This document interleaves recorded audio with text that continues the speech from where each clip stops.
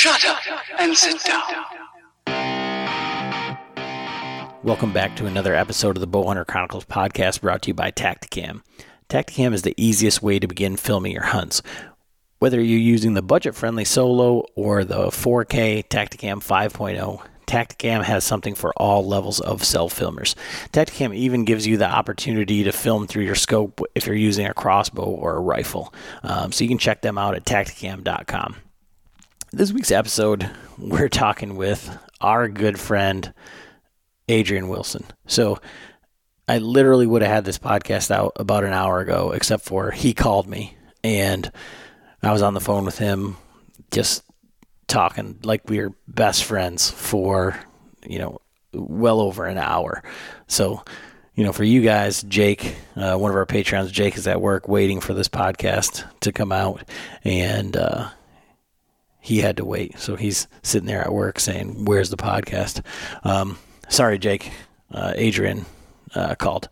But this week we talked with Adrian Wilson. He's he's just a good dude, and he's one of these guys that you see on social media, or if you're, following around the same circles that we are, you'll see him pop up in a Catman video. You'll see him, hunting with the hunting public on the Public Land Challenge, or he pops up in one of their turkey videos, or, one of their whitetail videos down in Mississippi, and you're going, who is this guy? And he's just a school teacher from Tennessee, right? Well, we get into his story a little bit. He's an adult onset hunter who just kind of, fell into it. And then, by asking the right questions with the right people, he's fallen in with, the hunting public, as we said, Jonathan from Catman Outdoors on YouTube. And, you definitely need to check that out. And he ended up asking a whole bunch of questions with, while he was on the Saddle Hunter forum with Greg Godfrey. And so now, Adrian's always in all the tethered videos, and you'll see him pop up from time to time. But we go through that whole process and kind of, how we met and everything. And, Adrian is just a great dude. You can find him on Instagram at Big A Sports. And, he doesn't film his hunts or anything like that. He's just a super, super awesome dude. So you need to check him out. And, you heard me mention Patreon earlier. Patreon is a crowdfunding for creators. So if you like the show and you want to help out with the overhead costs like hosting or equipment or licenses or, whatever, you just want to, support the show, it means a ton to us. And it means so much to us that we don't even keep the money. We actually buy gear and give it back to our Patreons. So this quarter, we're giving away a set of Beast sticks. At the bare minimum, I'm going to give away a set of Helium sticks, although I'm hearing rumblings of some other stuff that may be out by then. I'll try to get my hands on to give away. But then we give away a Tacticam Solo package like you heard in the intro there.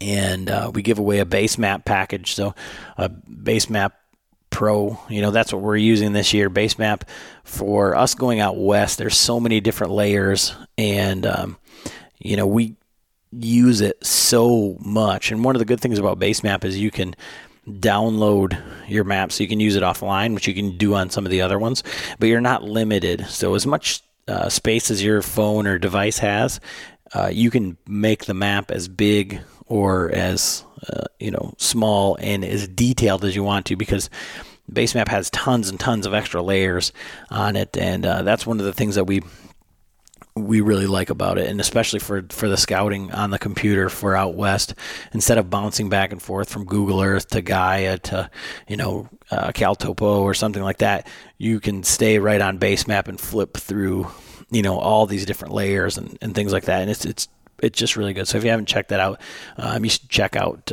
base map. And if you use the code Chronicles, you have to do that online, you can get 20% off. So it ends up being like $24 for the entire country for the year. So that's definitely something that you guys should check out. And then we're also giving away monthly a subscription to the Vitals Live. And what the Vitals Live is it's like a podcast on steroids. So what you can do with that, it's a video platform. So you can sit in live with John Eberhardt, Dan Infault, Garrett Prawl, and you can check that out. And the podcast that's coming out next week will outline exactly what the Vitals Live is, and then there's a video that goes along with it that kind of shows some of the functionality of it. But we can bring you in on a video, so those really good podcasts where you're a fly on the wall and you're listening, and maybe it's just this off, or as our buddy Tom Taylor, he likes to say, he's never been wanted to be in the conversation so much, or yelling, as Nick Otto from the Huntivore just tells me, he's yelling at the his phone, he's yelling at the device. This gives you the opportunity to come on and have a voice in the conversation and ask those questions and say those things that you'd like to say. And all that is also videoed and then archived so that you can search it. So you can go into scouting, you can go to early season, you can go to weather and see how Dan and Garrett and John, how they break down in video these things. So you should definitely check that out if you get a chance. It's the vitalslive.com. You can follow them on Instagram as well. But that's pretty much all we've got for the intro on this one. Adrian's an awesome dude, Big A Sports on Instagram. While you're listening to this, go check him out, give him a follow. And I know you're going to love this one. It's another one that I was laughing and having fun while I was doing the editing, so I know you guys are going to love it. Thanks for listening.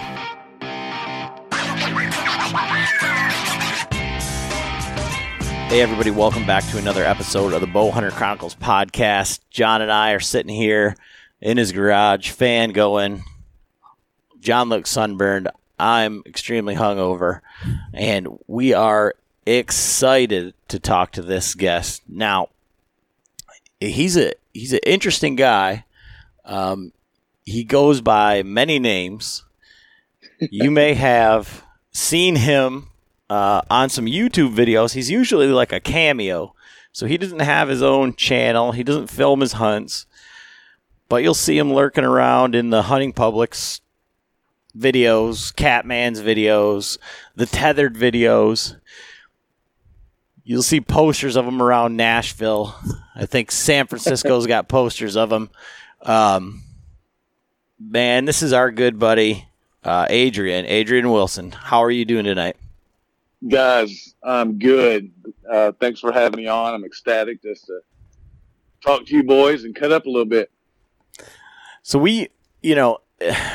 you're one of those guys who, like I kind of alluded to, you're on social media, you're here and there, you always see it. And so when we walked into ATA, I'm like, hey, no kidding, there's Adrian Wilson. John's like, who's that? I'm like, he's a guy from Instagram, but he's always around the Tethered guys. And I kind of give him the backstory of like why I see your face.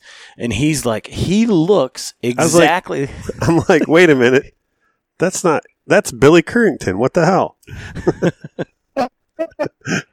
Well, now, when we met at ATA, Adam, what I don't know if you knew this or not. I didn't want to embarrass John, but when you're introducing yourself to me, he's behind the scenes asking for an autograph, and I'm thinking, heck yeah, Adrian Wilson, right? ATA, this dude comes up to me. No, he thought I was messing with him. He thought I was Billy Currington. Like, golly, kind of took the wind out of my sails. No, I wanted Adrian's autograph. But oh goodness, Adrian and I say like two words to each other. He's like, "You want to get some food?" I'm like, "Sure." And then John and Frank and Ernie are like, "Where the hell are you going?" I'm like, "I'm going to get some food with my new buddy here." And it's like the movie. Did we just become best friends? I mean, it's like that's the way it is. Just old friends. And that is, I would say, your personality, your style, everything like to a T. I mean, super easy to talk to, fun. I mean, you like to have fun. There's no two ways around that. Well, let's get a little bit of background on you and like what, your story as far as getting into hunting, that side of it. And then how did you get hooked up with all these guys that, kind of have, I don't know, thrown you into the spotlight? I mean, you live in Nashville, so the Billy Currington thing is an everyday occurrence, but Well, yeah, I don't know. My story's a little bit different than a lot of the hunters out there. It seems like, the guys I'm hanging around with. I didn't start hunting officially. Like, I never hunted anything in my life till I was 28, 29 years old. And how old are you now? I will be 45 this month. Okay. July 26. But yeah, I grew up like a lot of all the other hunters, playing sports and just being all boy. I mean, I was outside all the time doing those things. But I was hardcore into playing basketball, baseball, football type stuff. And then anyway, after high school, I went on. I played college basketball at Belmont University here in Nashville, and that was my thing. Like, I knew, I never had dreams or aspirations of being a superstar in the NBA or anything like that. I liked coaching. I liked the technical aspect and the planning and figuring out game plans and counteracting what the other team might be doing. And so, and I get that honestly. My dad was a high school and a college coach, so that's just that was my first love. And so after college, I actually did a stint as an assistant college coach for a year, and I planned on being a head college coach. I mean, that was my dream ever since I was a boy, and realized after that year, getting on the road and scouting sucks. I didn't like it. I mean, I'm kind of a homebody, and so I had the degree. I'm a high school teacher currently. Been doing that since '99, and I was a high school basketball coach for 18 years. So anyway, getting to the hunting part, one of my stops as a coach, I was the boys coach, and the girls coach was a big time turkey hunter, deer hunter. And he's like, why don't you go turkey hunting with me? I'm like, okay, I don't know what I'm doing, but I'd love to go. So went with him, and I mean, I was just a tag along. I literally went out to Walmart that night and bought all my camo. And that next morning we were on a ridge, and I maybe this is exaggeration, but it felt like I was surrounded by like 30 gobblers, just hammering. And they were so close. My chest was erupting. And right then and there, I knew I need to do this. So got my license, and I finished out that season hunting probably, no joke, almost every day. And I killed my first bird the last day of season that year. And my buddy, he was pretty proud, just, getting a new guy into it and seeing how I took to it. Then the next step was like, all right, dude, we got bow season coming up here in a few months. We need to get you a bow. You want to shoot a deer? I was like, yep, I'll try that. Went out and bought a bow off Craigslist. Didn't know what I was doing. First day of season comes along. I'm on his property. He's got about 60 acres just outside of Nashville. And he said, all right, there's a climber over there. Well, I've never used a climber. It was one of the old steel Summit climbers, and I didn't have a harness, nothing. I just climbed up that tree, and does came in that morning. And I shot one at 20 yards. I actually thought I missed it. I called him. I was like, dude, I just missed. Because for me, I hadn't been shooting but just maybe a little over a month. And the arrow, I saw it come out the backside of the deer, but for me, it looked like it went under it, because I still saw it. And anyway, I called him and told him I missed. And then he's like, are you sure? I mean, he's asking me all these questions. And then it's like, well, wait a minute. I see something over there in the woods. He goes, what color is that? I said, it's white. He's like, that's its belly, you dummy. So, yeah, that's that. From there, I know I'm long-winded on that, but from there, I have been hardcore hooked ever since. And so, like with your, you went and you had a this steel climber, right? And, Yeah. And from there, was it this your new hunting buddy, or did you kind of branch out on your own? I mean, it was funny. It was funny to hear me say that. To hear you say that you hated scouting and going on the road sucks, because like when you're deer hunting, it's like all you're doing is scout. You should be scouting all the time, Well, I mean, the thing is that I think I love killing animals. I do. I love killing animals. I mean, that's part of it, right? And I'll say it that way. Like, that's part of it for me. Now, I respect them, but I mean, I'm there to kill.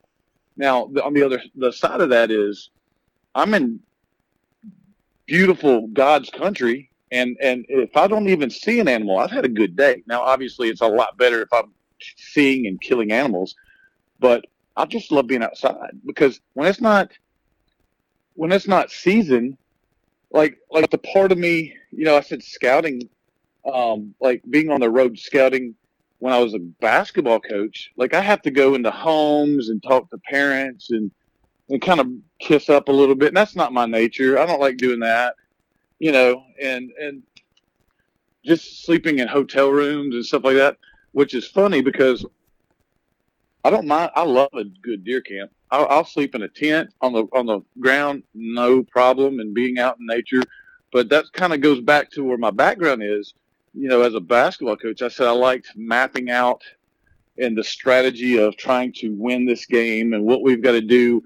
Well, I've translated that kind of into my deer and turkey hunting now, as far as I'm scouting and making a plan to win this kill, so to speak. And I realized, as a basketball coach, it was really hard for me because that's in the fall and goes through winter. So or late fall and then into winter till like February. So my deer hunting was pretty much a Friday night after a ball game. I'd go get my stuff ready and I'd hunt Saturday and Sunday. And I wasn't getting to hunt during the week. Now, early bow season, I could a little bit, but I was very limited because I'm sitting here running a basketball practice. And I started realizing when I'm in practice and all I'm thinking about is deer hunting, hey, I got a problem here. I'm not, I can't be an efficient coach or the best I can be. And that's kind of what I want to do. I want to be the best I could be. And I didn't want to cheat the boys. We didn't want to cheat myself. And so I got two young daughters and they're growing up. And so I gave up coaching and haven't looked back. And, I still have that fire in me to put a plan together. Like hunting season, we all count down the days to get there, right? But how much fun is it to go and scout and try to match wits with these animals that live there? I mean, I love it. I can't get enough of it. Now, how did you come to that as a conclusion? Because I mean, your deer hunting story, I think it kind of starts out like a lot of even like the youth hunts and things like that, or when you first start with your dad or wherever, they put you in a stand.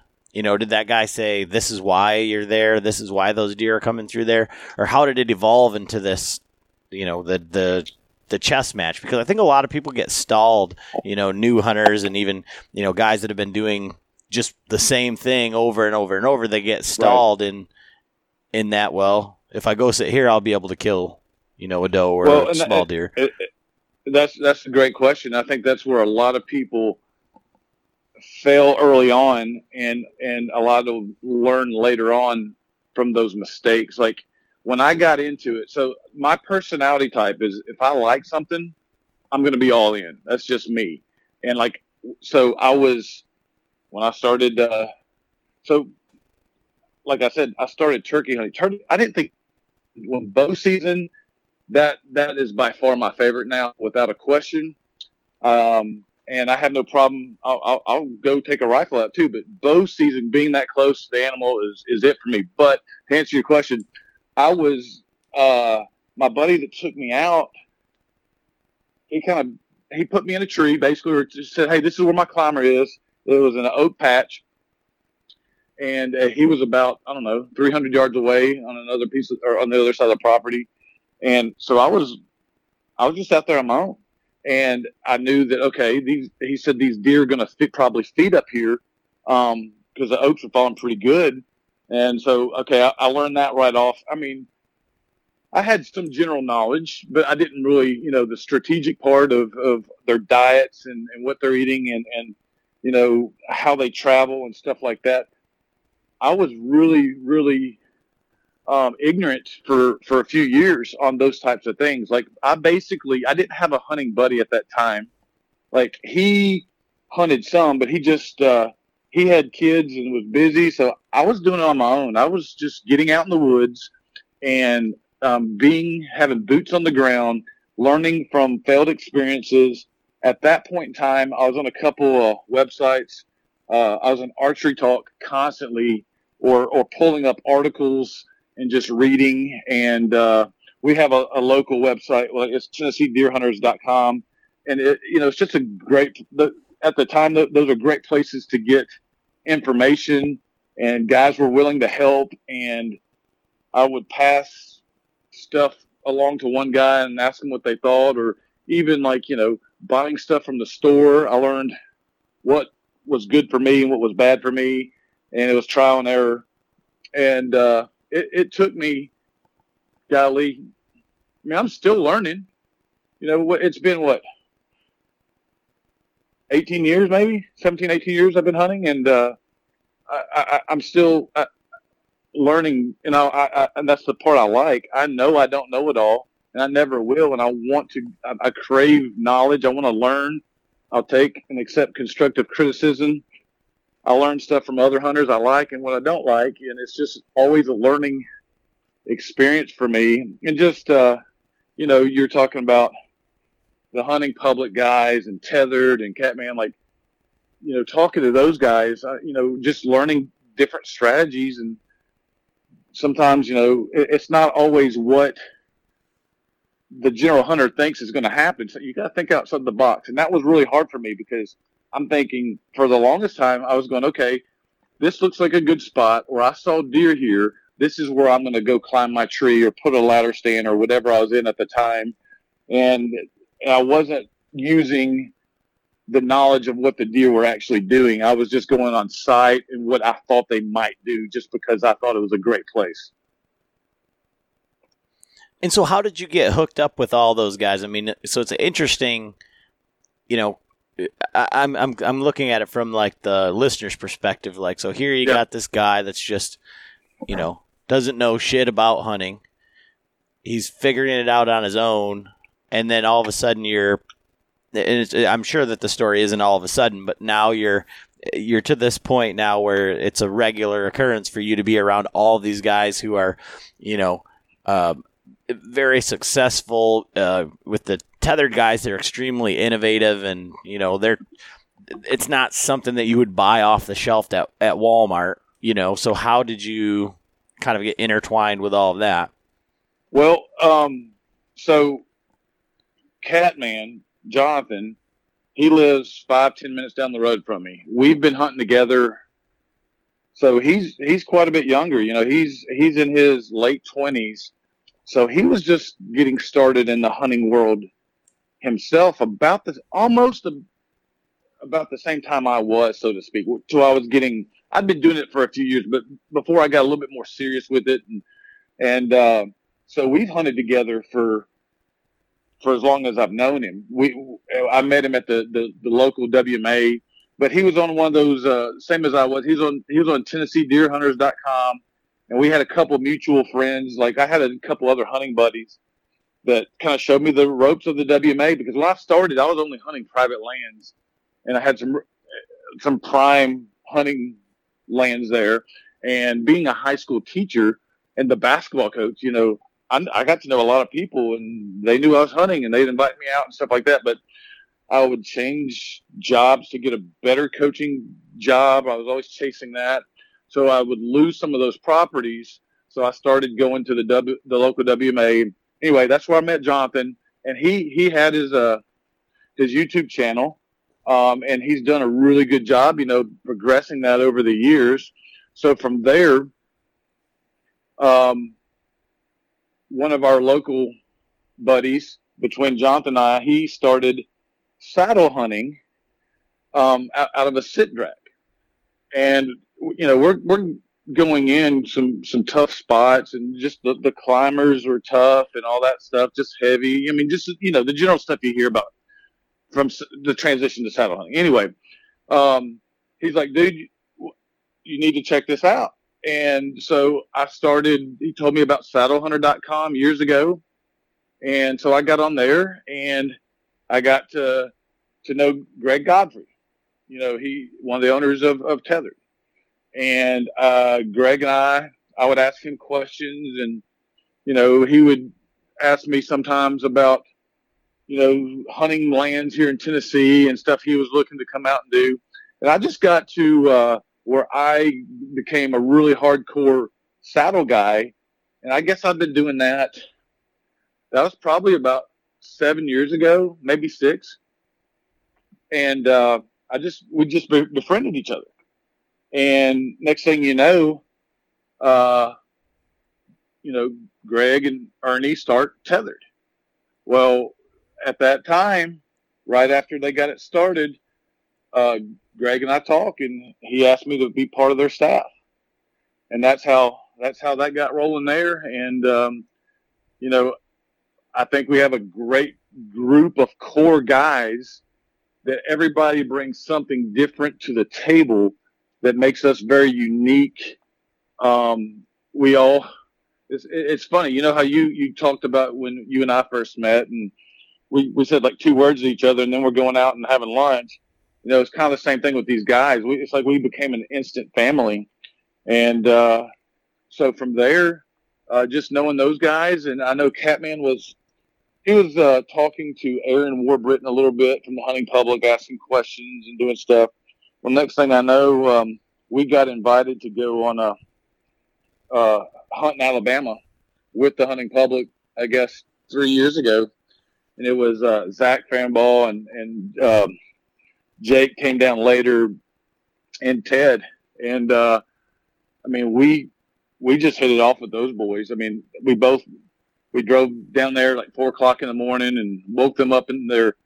They were riding around in that whitetail trailer from Legendary Whitetails, and we did camp with them for 3 or 4 days, and that just started off a really good friendship. Not just as hunters, obviously that's what started it, but we've maintained a good relationship with those guys. And so when they're in the South, a lot of times they'll invite me or Jonathan or both out, or if they're coming through town and want a place to crash, they've come here a few times, or they need Wi-Fi to upload videos and stuff like that, and just making those connections. I'm a people person, and it's been pretty sweet meeting some really good dudes, not just hunters, but really good dudes. And on your podcast, one of the things that you're talking about is the camaraderie. I love it. I get to hang out with the guys, cut up, have fun, and I'm going out killing deer, or hopefully killing deer, and seeing new lands. It's a pretty sweet gig. On that note, so what's your hunting style in Tennessee? And then you were up here for the Public Land Challenge hunting Michigan. And so how did that translate? Like, what was your thoughts when you got here? So last year was my first time really hunting any good amount of time out of state of Tennessee. I've hunted out of the state, but not a ton. So I wasn't sure what to expect. I was we had the challenge was, the hunting public guys, Dan Infault, Joe Rentmeester, that crew, and then the Tethered guys. And so we start looking at Onyx immediately when we found out where we were going to be. And, there's a lot of guys that are super awesome with maps and scouting. And that's one of the areas I'm getting better at. I'm not great. I'll just tell you, I can look at stuff and look at transitions and, elevation changes and all kinds of stuff. But I'm looking at that stuff. and I'm thinking, okay, these are some really good spots that I want to check out. And I will say one of the best things I've learned from the hunting public guys, the first time I met them down in Alabama, is they've been there for a few days. And those guys, they, when they go into places, they're usually there a lot of times, 6 to 10 days. And they spot and stalk a ton.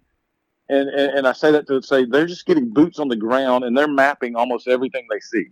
So they're really tearing up and getting a lot of area covered. And then I'm sitting there watching them and learning from that, because a lot of times I'll go in, I might find some really, what I think is good sign. I'm thinking, I want to hunt. And I really prefer to be in a tree. I like having that side advantage. But I've had to kind of change some things. I think I've become a better hunter learning that. So anyway, so I had the idea, I'm going to Michigan and I'm going to cover a lot of ground, and I'm going to go look at the areas that I spotted on Onyx. And I get up there, man, and it's, I think you guys probably remember, it rained the whole time. It was nothing. Like a lot of the sign was hard to see. And so strategy had to change a little bit. Then I have to start thinking, okay, there's so much water. These deer are going to, in my mind, I think going to move to higher ground, right? Because a lot of the stuff was just so saturated. And so it took me a couple days I walked around for 2 days when it was not pouring down. And I found some really good signs, some super fresh stuff, and put a plan together. I found it one morning, put a plan together, went back in that evening. Dylan Hazen was filming for me, but he didn't get to go that evening. He had to do some editing. So I went back out and got in super early, and I found there was like multiple scrapes in this one area and some good rubs, a lot of traffic. And it was in a wooded area, and it was transitioning to go to a private property a few 100 yards away that had corn on it. And anyway, I set up that night, and I had a really good deer come in, and it was almost at last light.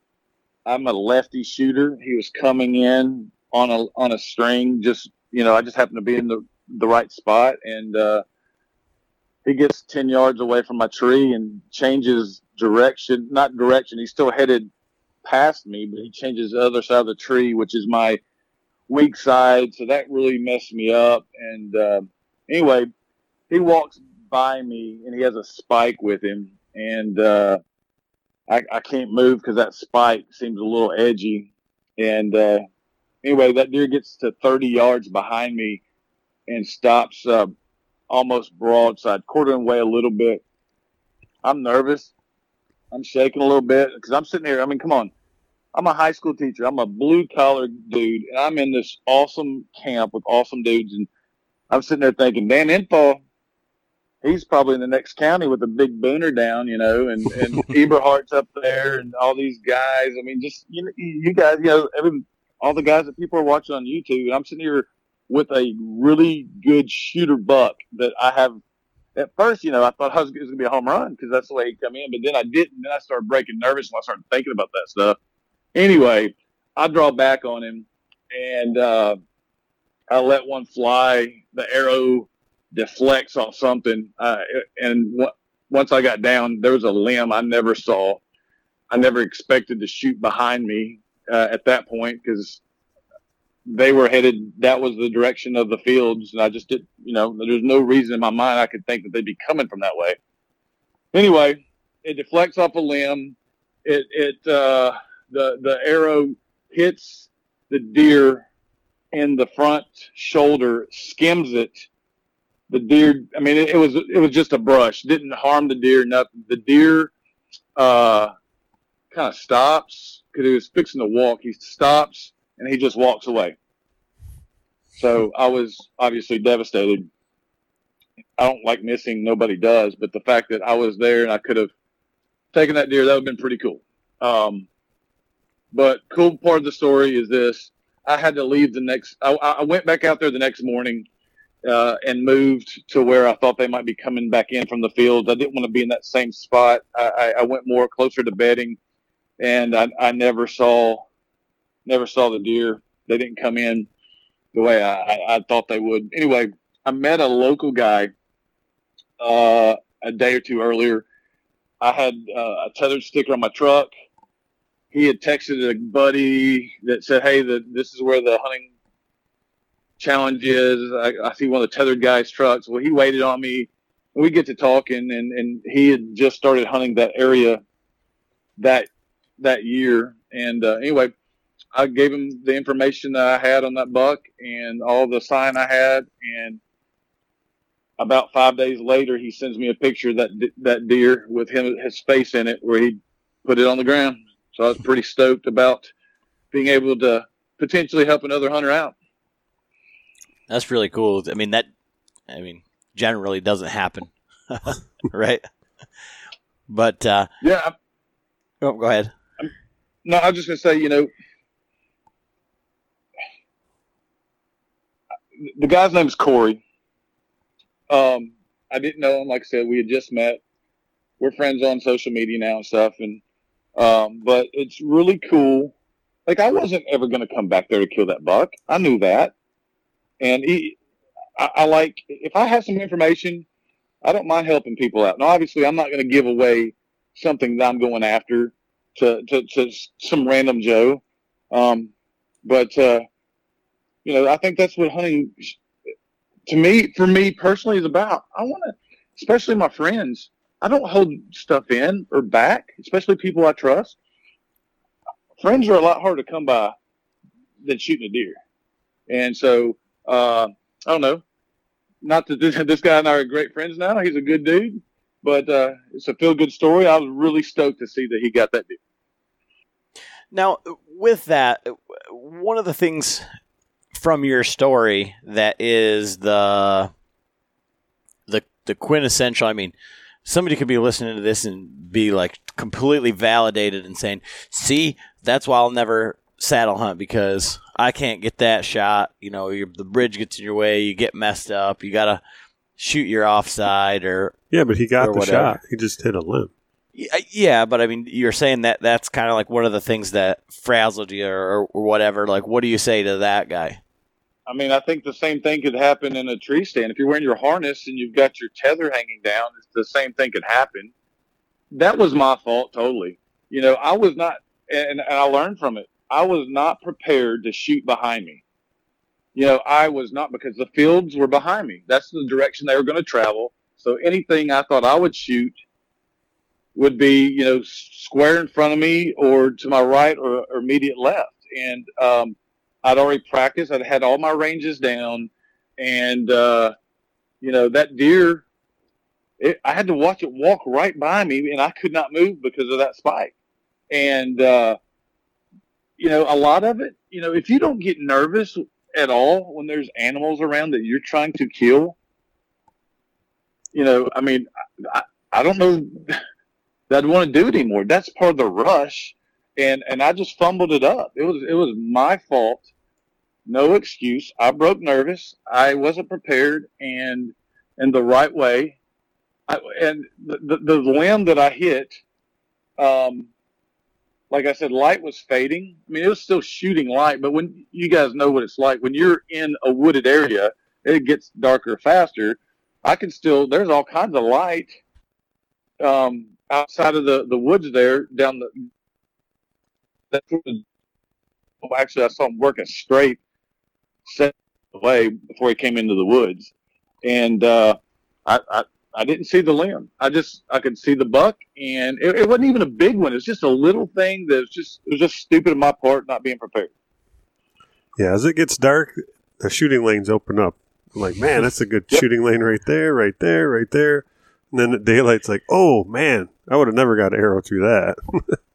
Yeah, we've all seen the memes where, you see this huge buck right at right before daylight, and then when the daylight hits, it's just a tree, and that's kind of what it's like, once the sun, it changes some things. So I know I promise you this, anytime I went into the woods after that, especially in a new area, I was totally checking out every angle.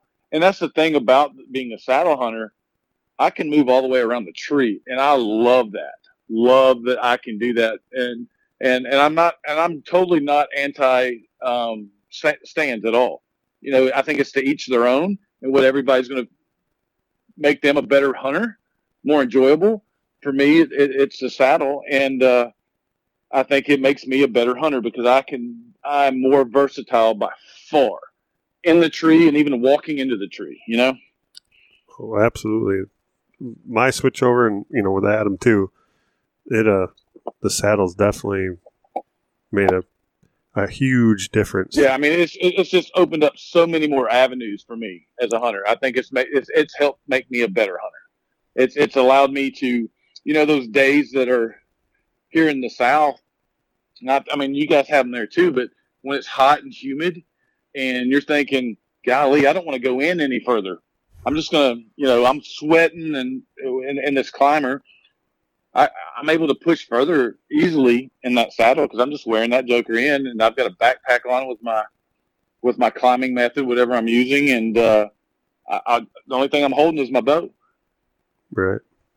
What is your, what do you normally use for your climbing method? Like when obviously on public land, you probably can't use like spikes or screwy steps, but. So I'm a stick guy right now. I love spurs, but obviously I'm limited to private land with spurs. I love the fact that with spurs, I feel like a daggum squirrel. I can just shimmy up the tree and be right there and be ready. But I didn't use those at all last year because all I did last year was public land. So, I'm 6'5". I've got a good step. I like a shorter stick. Right now, I'm using some 17-inch leverage sticks that they don't make leverage anymore. It's basically it's almost like a hawk helium at 17 inches, and I have a one-step movable aider. So I've got 3 sticks. And a one-step movable aider that I take up with me. And with my reach and length, I can get up almost as high as I need to. Like I prefer to be high, but at the same time, early season when there's a lot of growth, I might only go 12, 15 foot. Right. Just because that's what that tree or that area I'm in, that's what that calls for. If I go up too any higher, I couldn't see, but I prefer to be as high as I could. Right. Yeah. And early fall, you're getting that canopy. You get up in it, and they can't see you, but you can't see them unless they're right underneath you. Well, and that's the thing too. A lot of guys, they talk about getting high, like, I don't know. I hear people saying, "Oh, you're only at 12 foot or 15." It's different every time. It depends on, like you just said, the canopy. Right. And some people, but also you have to have a good background. Right. I don't want to be wide open. And some people think, well, if you're just high, you can hide that. But yeah, you can hide it to some deer. But I think, some deer, we all seen it. Deer will look up in a tree. I don't know why.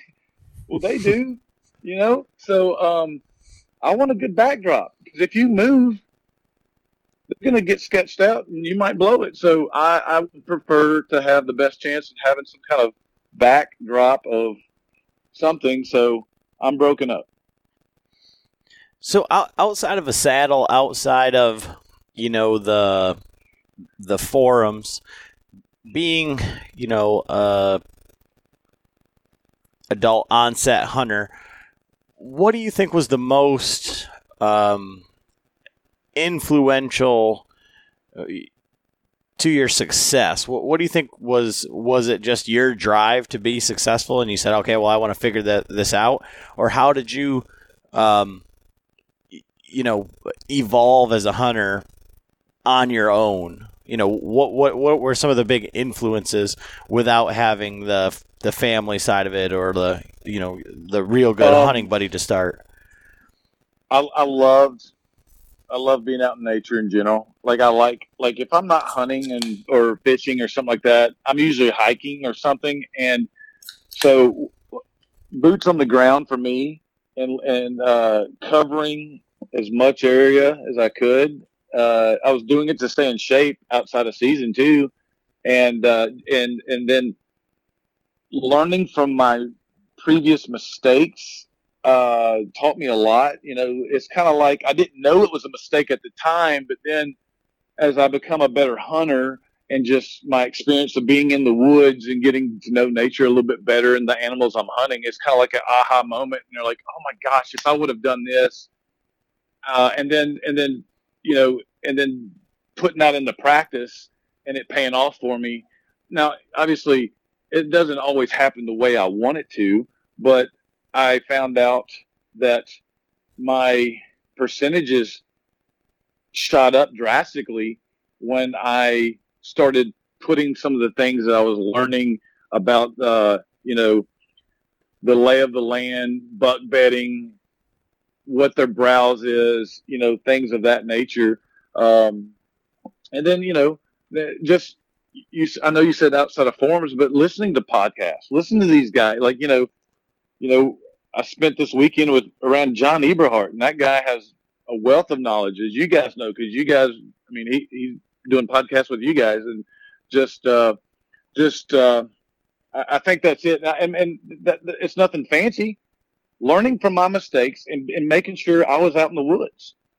Right. A lot of it's trial and error, and then start putting some of the stuff I learned into practice, and my statistics jumped substantially.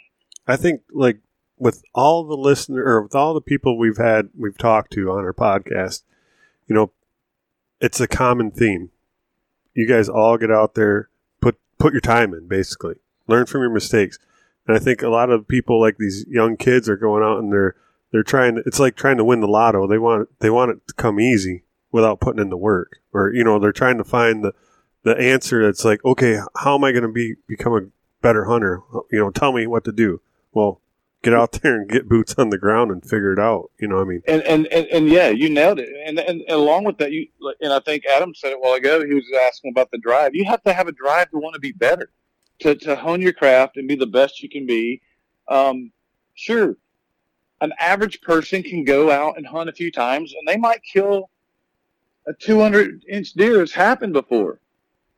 I've never seen a 200-inch deer in the wild myself, but I've shot some pretty decent deer over the years now, and I've shot enough now that I'm got some confidence in myself. It's not just luck. Yeah, some of them were for sure, but some of them were. I put a plan together. I put the effort and sweat equity into it, and it's paid off. Right. Well, I think that's what I'm trying to do, like, personally, is that I just want to get, like, I feel like it's like that Leonardo DiCaprio meme, like, those are rookie numbers. You need to get your numbers up. Like, I've killed some deer, but, like, I want to kill more deer like that. And right. I'm not at the point where I'm good enough to be discriminating against the deer that I'm killing. You know what I mean? Right. Like, to a point. But I have, like, simple goals. Like, I would like to have a target animal that I've located or whatever, and then try and figure that out. Or have a plan. Like, they go hand in hand, but like I said last year, and like with all the rain, it didn't happen at all because the hunting, we changed everything. Well, we weren't here for a specific amount of time. Like, I'll just wait out the rain. I'm not forced to go out and hunt and that shit, Right. So, but I would like to kill one like in the first couple days of the season, to go out and say, okay, this is what's going to happen. This is what the pattern is, or this is where I've seen them, and and this is where I need to be to kind of validate that, like you said, to build up that confidence. Because, like I say, I have confidence that I can go out and kill a deer. I mean, I don't doubt that. And, you know, sometimes, like what you were talking about with the nerves is like, as soon as you mess one up, then it's like, whoa, fuck, I just fucked one up. Like, I'm going to fuck this one up. It's going to go, everything's going to go bad. Like, and you got to kill deer to get outside of that, you know? You have to, right the ship, kind of. Yeah, I mean, and like anything, you know, you've got to build up confidence. You got to have confidence in yourself, and not just and I don't mean arrogance. I mean just confidence in what you're doing, and but that's going to be backed up if you've put your time in, and you are trying to get out there and learn things. I think it's going to come. I mean, it's just statistically. I mean, putting your time into anything. And going through the trial and error and stuff like that, you're going to be better in some form or fashion. Like my nemesis, like as you're talking about, like early season, I've worked my tail off for that. You know, everybody's excited for that first hunting day, right? And for me, the last few years, I've had some bucks that I thought I had them patterned really good, and I have not been able to get those deer. Now, I'm sitting here watching them on camera, or I'm watching them in fields in the evenings, and I'm putting these plans together. Now, I've been really close. I've seen them, but they've come down a different path. I don't know why, but I felt like I had the wind, the thermals, all that stuff, and it just so happens it just has not worked out yet for that very early season kill.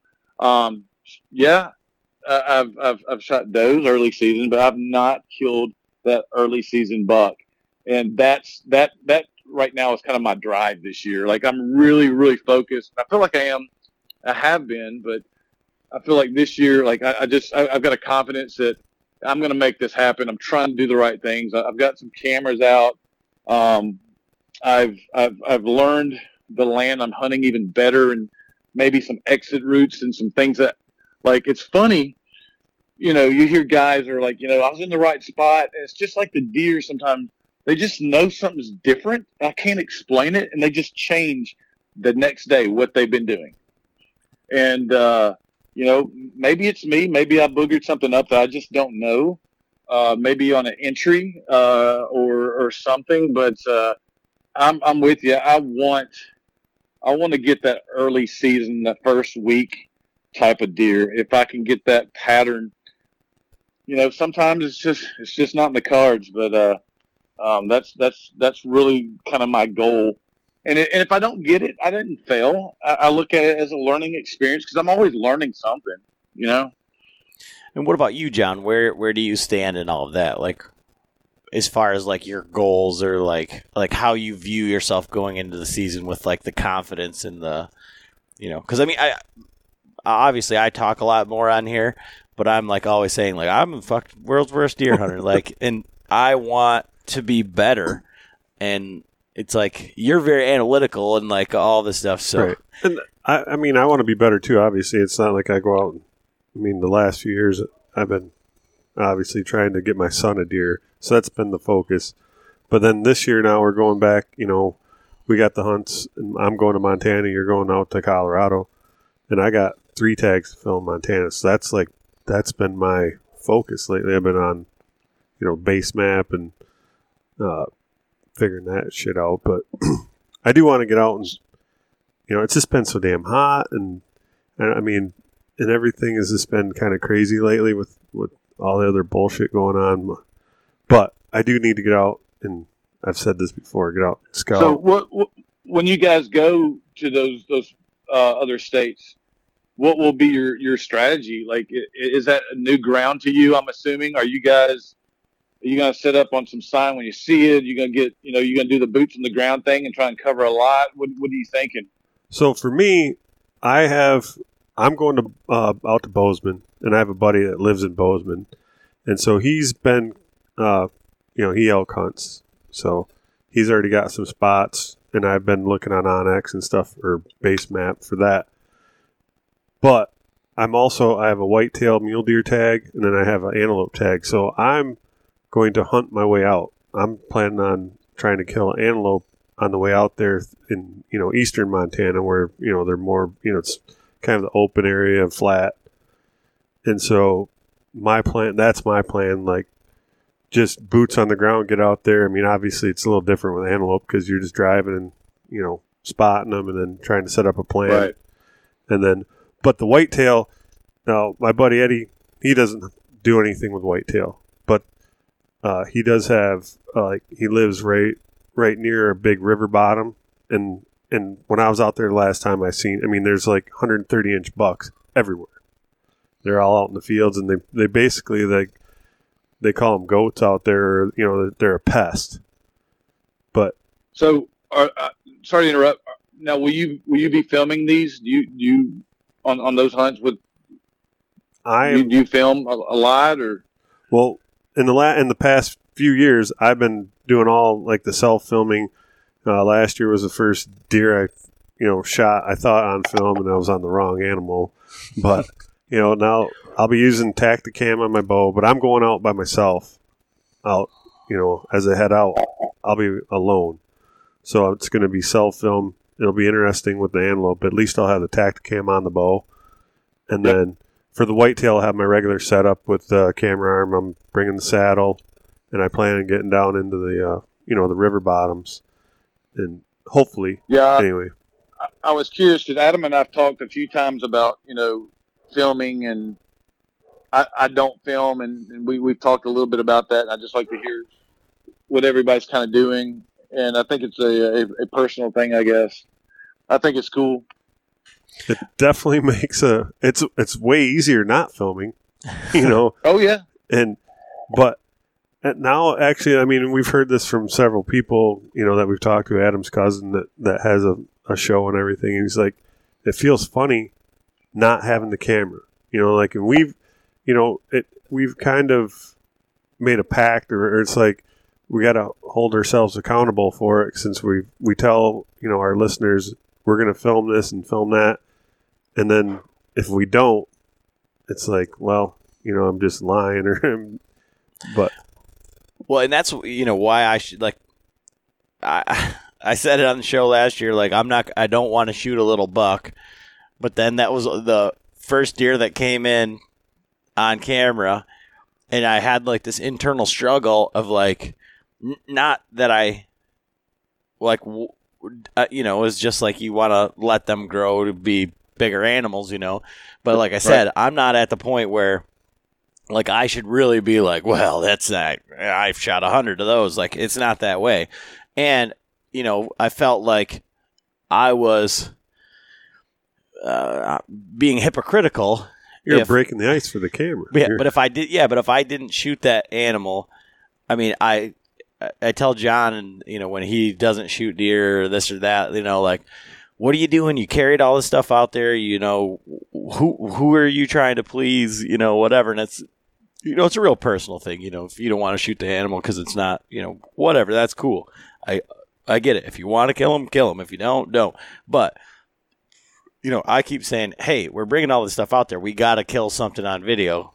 And, like, here's opportunity. And it was like, well, one more step and you're dead. Like, and it was awesome. But it did. It broke the ice, and then we killed some turkeys on camera. And, like, we had I think that's where it's really starting to, get the hooks in these guys because, like John said, he was pissed when we went, we took too much time to go film his turkey because he's like, we're waiting too long, blah blah blah blah blah. But we were all so like mesmerized just watching all the videos of this turkey getting killed, that Frank and Ernie just did. Like, it was like to be able to share that in, it's one thing. Granted, most people don't have like a forum, a podcast, something where you can just, you get to interact with all these people and say, get to talk about it, and it's forever memorialized in the ether, But now we've got it on video, right? Yeah. Yeah. Oh, I think it's cool. It's definitely like I don't self film, I was joking with Adam. If anybody wants to come film me, have at it. That's fine. I would like to have stuff on video. I would, but when it comes down to me, like I don't want to carry the extra gear in. I don't know if it's lazy or whatever. But my biggest thing for me is I don't do it is because I don't want to be faced with that decision when I'm up there. And if I get a shooter deer coming in, again, I want to be the best that I can be. I don't want to sit there and worry if I've got the camera because I'll be kicking myself or because I'm going to kill the deer. If it comes in and I'm thinking I want to kill the deer, I'm not worried about getting it on film at that point. I don't want to be faced with that dilemma of making sure my camera angle is right and then because I can't multitask. I can't. I'm total guy there. I'm terrible. And I'm sitting there thinking, if I'm thinking, I want to be focused on the animal. That's just, and kudos to the guys that do it. I think it's awesome. And I'm envious. I just don't think it's for me. Now the Tacticam is definitely an option. I haven't ever used one. I've never self-filmed anything, but I think that's a really cool looking tool to, if you have it on your bow or, some guys will put it on their head or with the strap and whatnot and, kind of look that direction and go. That might be in my future, something like that. But as far as, having the camera arm and all this stuff, I just don't see that happening.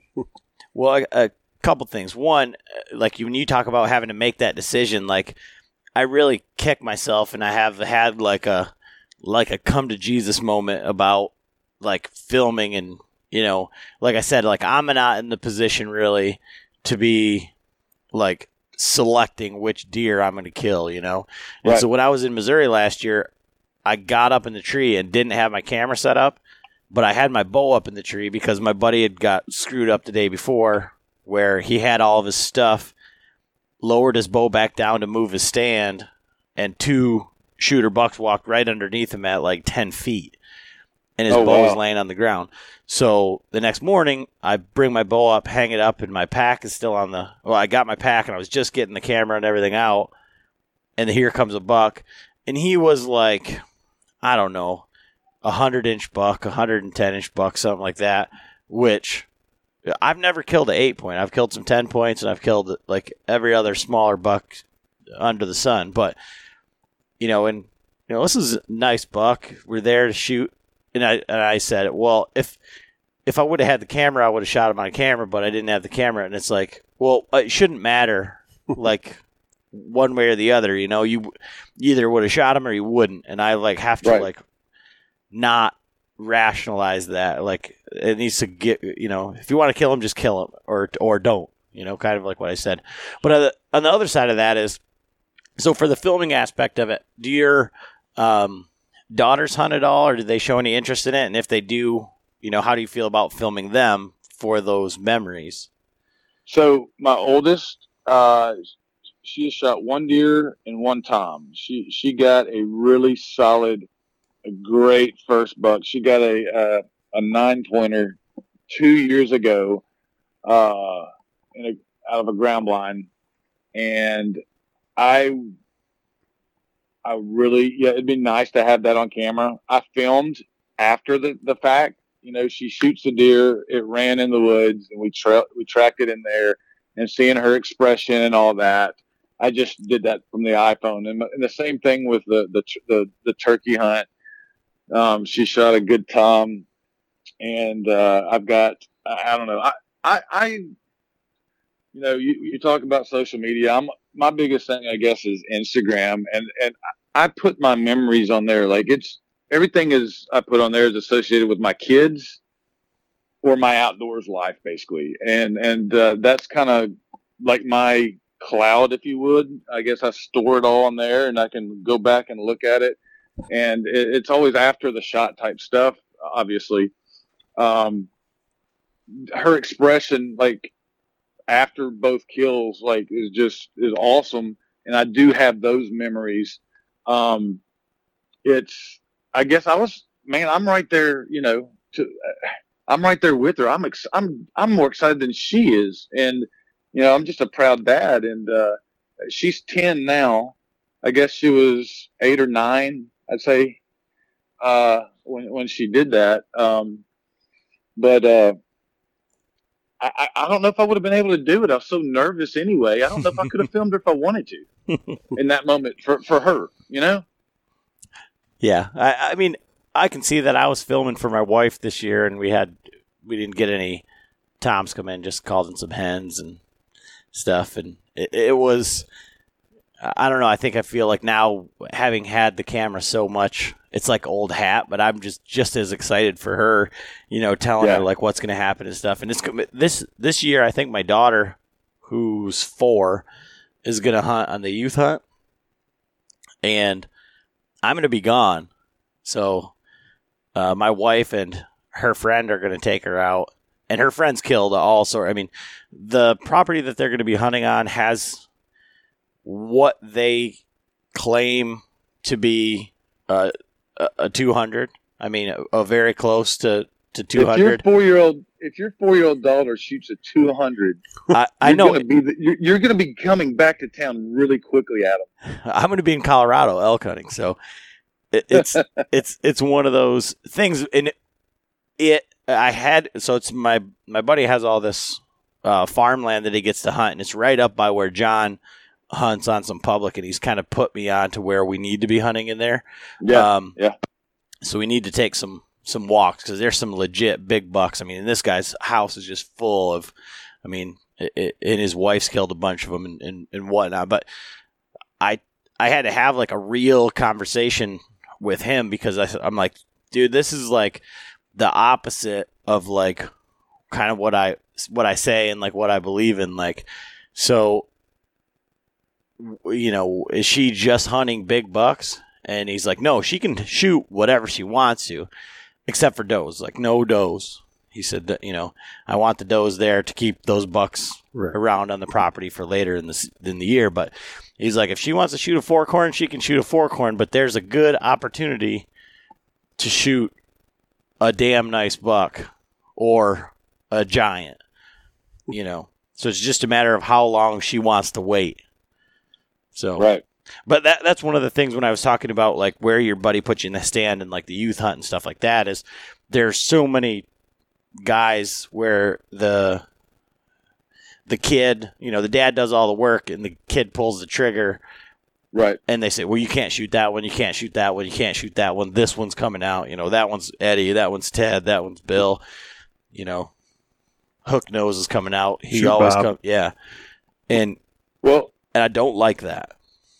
Well, Catman 2 years ago, we had that situation. He'd been after a big 12-pointer, and he'd asked me to come to the spot with him. And he was close by, I don't know, maybe 100, 150 yards away. And I knew he'd been after that deer. And I was like, well, look, dude. No, he says, look, dude, if that deer comes in, I want you to shoot him. I kind of felt like I couldn't, like you've been after this deer for a couple of years, bro. I don't think I could do it. And he's like, look, I'm going to be mad at you if you don't. I haven't been able to. He had a couple experiences with it. Anyway, needless to say, I thought that was cool. Like I feel like that's what I would say. If I'm bringing you with me to put you in an area that I know that there's a deer, you better shoot that deer. I ended up not shooting that deer. I got a new one that he hadn't seen or didn't have on camera. It was definitely right at the rut, and got a good 10-pointer. But he was. When I told him I shot one, the first thing he asked me was it the Big 12? I told him no. But I like I said earlier, friends are a lot harder to come by. I'm not going to lose friends over an animal. So I thought that was cool. Well, yeah, and what I was saying is I wanted to make sure that he wasn't saying, we've got this buck picked out for her so she can't shoot these little ones. Because was, gotcha. Where like, nope, we're waiting on this one. And then it's like, well, that makes every time you go hunting, you expect to shoot a 200 the Big 12, Right. Like, how come nobody has sure. a deer picked out for me in this spot, Dad? Like, Right. It doesn't work that way, honey. You know. They got the fork horn coming in. Not shoot that one. But I mean, not unless you're in some high fence situations, right? Right. that ain't us. No. We'd be with Uncle Frank. He'd be more likely to be cutting a hole in the high fence and then sitting by that. Oh man, that's funny. So, what do you got on deck for this year, as far as hunts coming up and things? All right, so starting, let's see, 2 or 3 years ago, in the state of Tennessee, typically bow season starts the last weekend of September. But 2 or 3 years ago, they implemented a 2-day velvet hunt in August. We've never had the opportunity to shoot a velvet deer. I still haven't shot one, but so that's going to be my first hunt. Tethered's going to send a cameraman down for the Tennessee velvet hunt.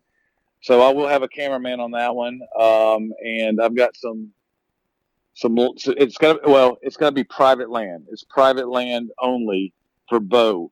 Now we have a portion of West Tennessee that has a CWD, and they were allowing people to go hunt public land with a rifle there, or maybe it's a muzzle loader. I don't remember which, but I think it's a rifle. But just to help take some of those deer out that have that. But so anyway, I'm going to be here locally. I'm going to be about an hour outside of Nashville on some private land. It's about 500 acres. Running some cameras now. Have had some. I've never hunted, or I've turkey hunted there. I've not deer hunted it, but I have had some cameras out there since last year, and there's about 4 out there that are really nice, and there's one just really good stud. So they are.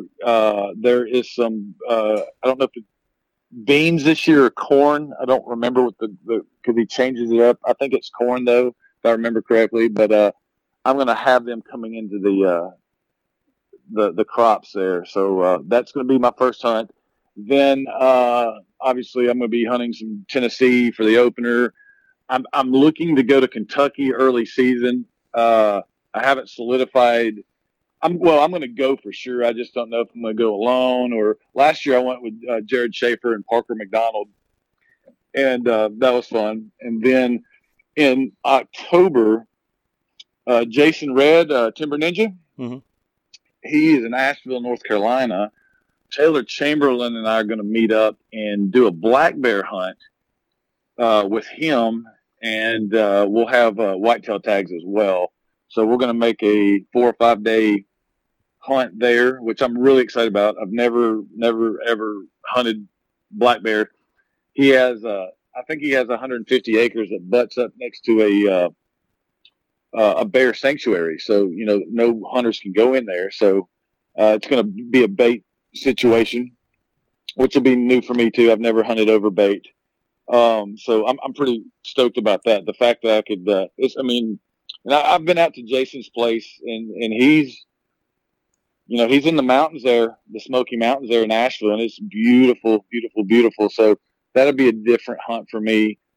And then I am looking at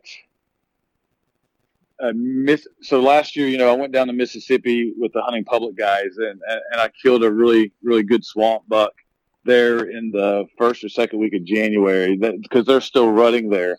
So I'm looking up at Ernie Power and I, not sure who else, but we're going to try and go back down there.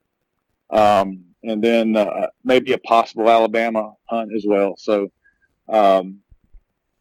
still working on a couple of those, but it's going to be a full season for sure, And then I do a Tennessee hunt where I bring in some guys, and we do a big deer camp and have a big time doing that. So again, for me, I love the hunt. I mean, that's what we're talking about this. That's why you guys have a podcast. We love it. But, deer camp is the best for me. Just the camaraderie of the guys, and just telling stories and tall tales and, the whole shebang. So I'm looking super forward to it.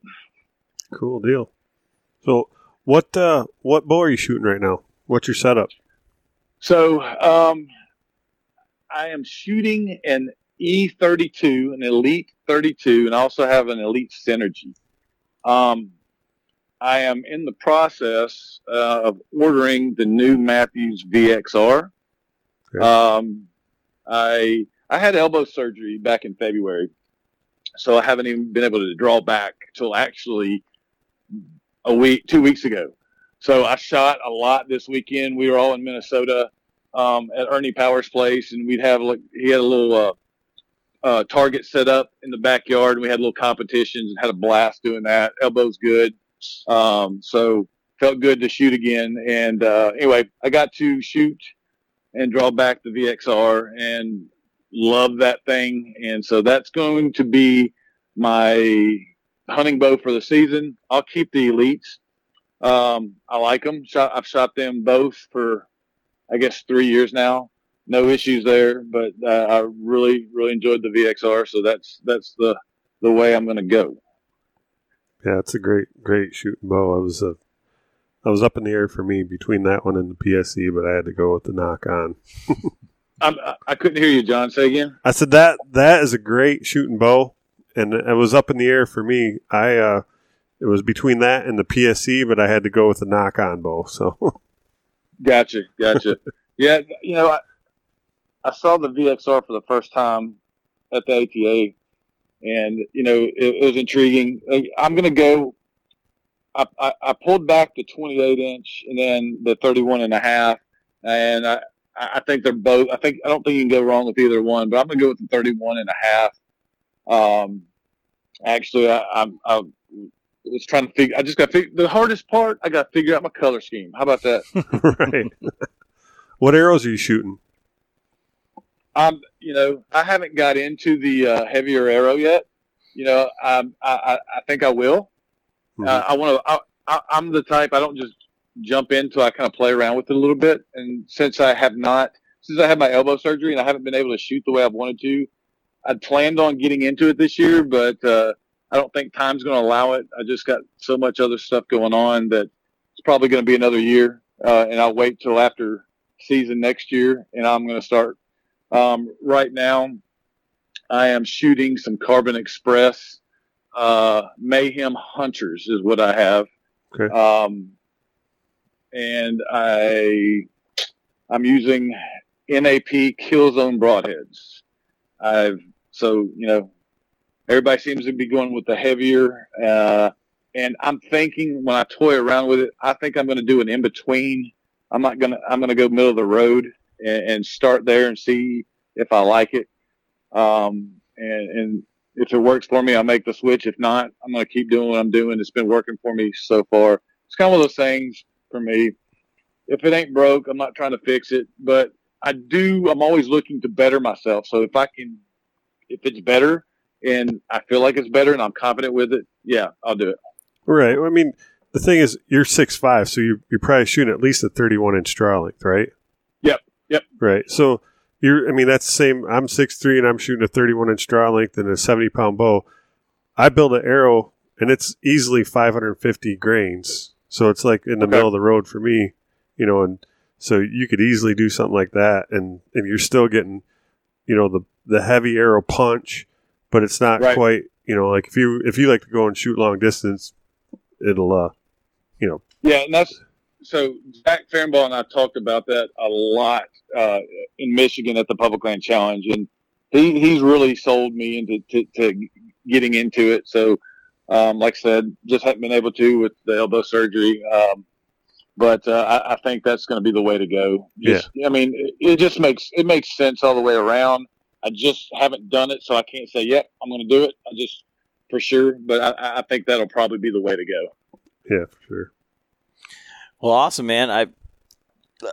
We could talk all night. I could talk to you all the time. Hell, I do on a daily basis almost now. We've only been on here about 15, 20 minutes. Man, so you going to make it up to Michigan this year then? Dude, if time allows it, I would love to. I would love to, because I'm going to tell you, that tag that I had to eat, I still got it. I saved it. It's in my truck, and I see it almost every day. And it's ammunition for me. Like I think about it all the time. It's that blue tag that I bought at 3:00 in the morning at Walmart on my way to the Public Land Challenge, and I'm going to hold on to that till I get back up to Michigan and fill one. Well, I was, because of all this COVID stuff and a lot of, like, my plans have changed dramatically. Like, I'm trying to figure out my dates for hunting. Like, before I ate up a lot of time, and with elk hunting and things like that. But this year, a lot of the vacations and the onesie-twosie day things have all petered off. So I've got a bunch of, I'm trying to allocate my deer hunting time and pick, like, when and where I'm going to go with that. So yeah, me too. Yeah, John. Yeah, I still don't know what's going on with schools here locally. Me being a school teacher, we're supposed to start back in August. I got to, a lot depends on that, because that's what pays my bills. If I could get up and go to Michigan and hunt, I'd do it in a heartbeat. That's it's a sad time in the country with everything going on right now, but it's at the same time, a lot of people is like asking how it's affected me. I'm still out in the woods. Matter of fact, I was fishing. I fished almost all spring. I had more time to get out there and do that, and I've had a blast. So it really hasn't affected. Now, I don't know what's coming here in the future, but I don't know it's going to bother me so much as far as hunting. Matter of fact, I think it's pushing more people to the woods, Right. It might affect me that way adversely, like having more pressure from other people. Absolutely. Yeah, I think, that's one of the things we talked about with going out west with, tag sales and, states closing down, things like that. Now it's like, well, is everybody going to be pushed to Colorado and maybe Montana if they put in for their draw? John bought his tag already. He has it because... Well, Montana, you have to. You put in for your draw, and you pay for it up front. And if you don't draw, then you get your money back. So it's you got it. Yeah, and I'm sorry, go ahead. That's it. That once you get your tag, you got it, and it's paid for. And so I'm in. But where, like Adam, those guys still have to buy their tags. The tags go on sale August 6th at 9 a.m. So that's where I'm going to be online. Yeah, and that's ignorance on my part. I didn't even think about the aspects of I forgot that some of the states are closing down outside of the state sales on their tags. So that would it would stink, because it would ruin some of my plans. But I still got my tag here in Tennessee, so I will make sure I put in. I mean, I would. And that's the thing. I hunted so many states last year. I didn't hunt my home state as well as I could, because I was gone almost like every other weekend, going somewhere different. And it affected me. Early season really affected me, and that's the thing. Like, I hunted the opening. I hunted the velvet hunt, and then I hunted like the first weekend here in Tennessee. Then after that, I was in Michigan at the Public Land Challenge, or I was in Kentucky or wherever. And then by the time I come back, the patterns were starting to change, and I kind of got left behind. I didn't kill. I ended up limiting out here in Tennessee last year, but my first, I drew back and shot at that deer in Michigan, and that was the only shot I took till I killed a buck on Thanksgiving Day, and then like a week later, I killed another one, and then I killed the one in Mississippi. Now I shot does and whatnot, but I'm just talking about going after decent bucks. It was hard for me because I was not spending the time here, and I run cameras, but once season starts, especially on public land, I don't keep them out because they tend to disappear. So I didn't want to do that, or even tip another hunter off, because usually I'm putting cameras where I have good sign of good deer, and I didn't want to tip anybody off that there might be something else in there. Right. Well, all right, man. I think we're going to wrap this one up for this evening, and we will definitely be in touch. I'll be looking forward to getting you up here. You can teach from Skype or Zoom, right? Well, that's the thing. I taught 2 online classes last year, so yeah, I definitely can do that for sure. And I would, matter of fact, I did a Zoom conference call with my principal this spring. I was actually turkey hunting, and she called me out, and she was laughing. She's like, Adrian, are you hunting? I was like, yep. I'm sitting there in the middle of the woods with a mouth call in my mouth. I'd just been calling turkeys. I forgot, oh, shoot, I got to jump on this Zoom call. So, yeah, good stuff. All right. All right, man. So where can people follow along with all of your after the kill photos? Man, I'm on Instagram. It's Big A Sports, and I've got a Facebook page. I post a little on there, but not a lot. So that's Instagram's kind of my jam. So follow along there. It's public, so give me a follow, and I'll try and follow you back. Man, I couldn't think of a better guy, in the space to talk to. I mean, there's a reason that you're plugged in with all of these guys, and that you keep, like I said, you just kind of keep, like when they see Billy Currington in the background, that's why. Why does Madison Baumgardner with the hunting Matty public? B. That's why. So Matty B, yeah, it's funny.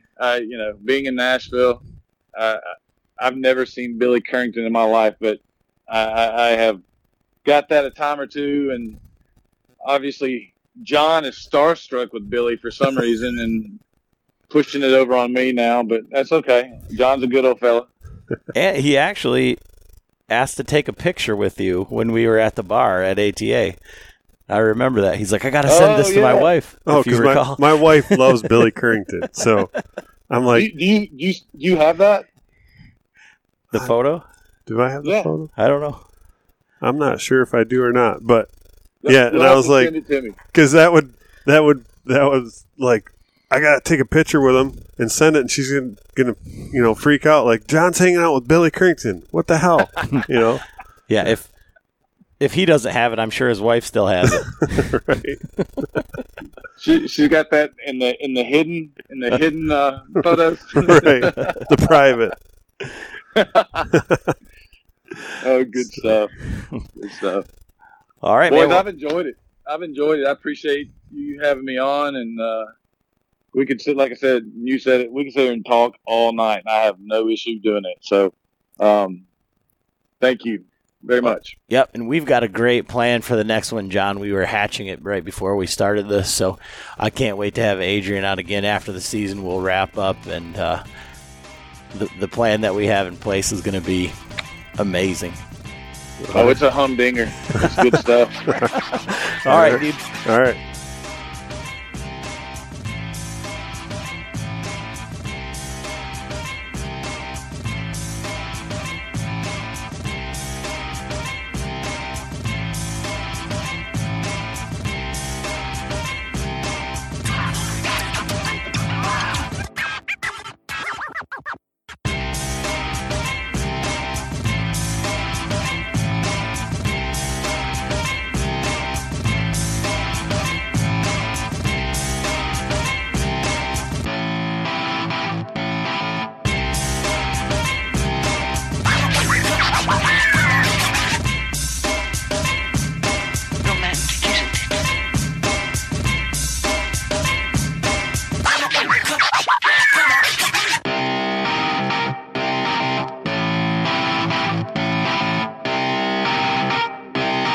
Shut up and sit down.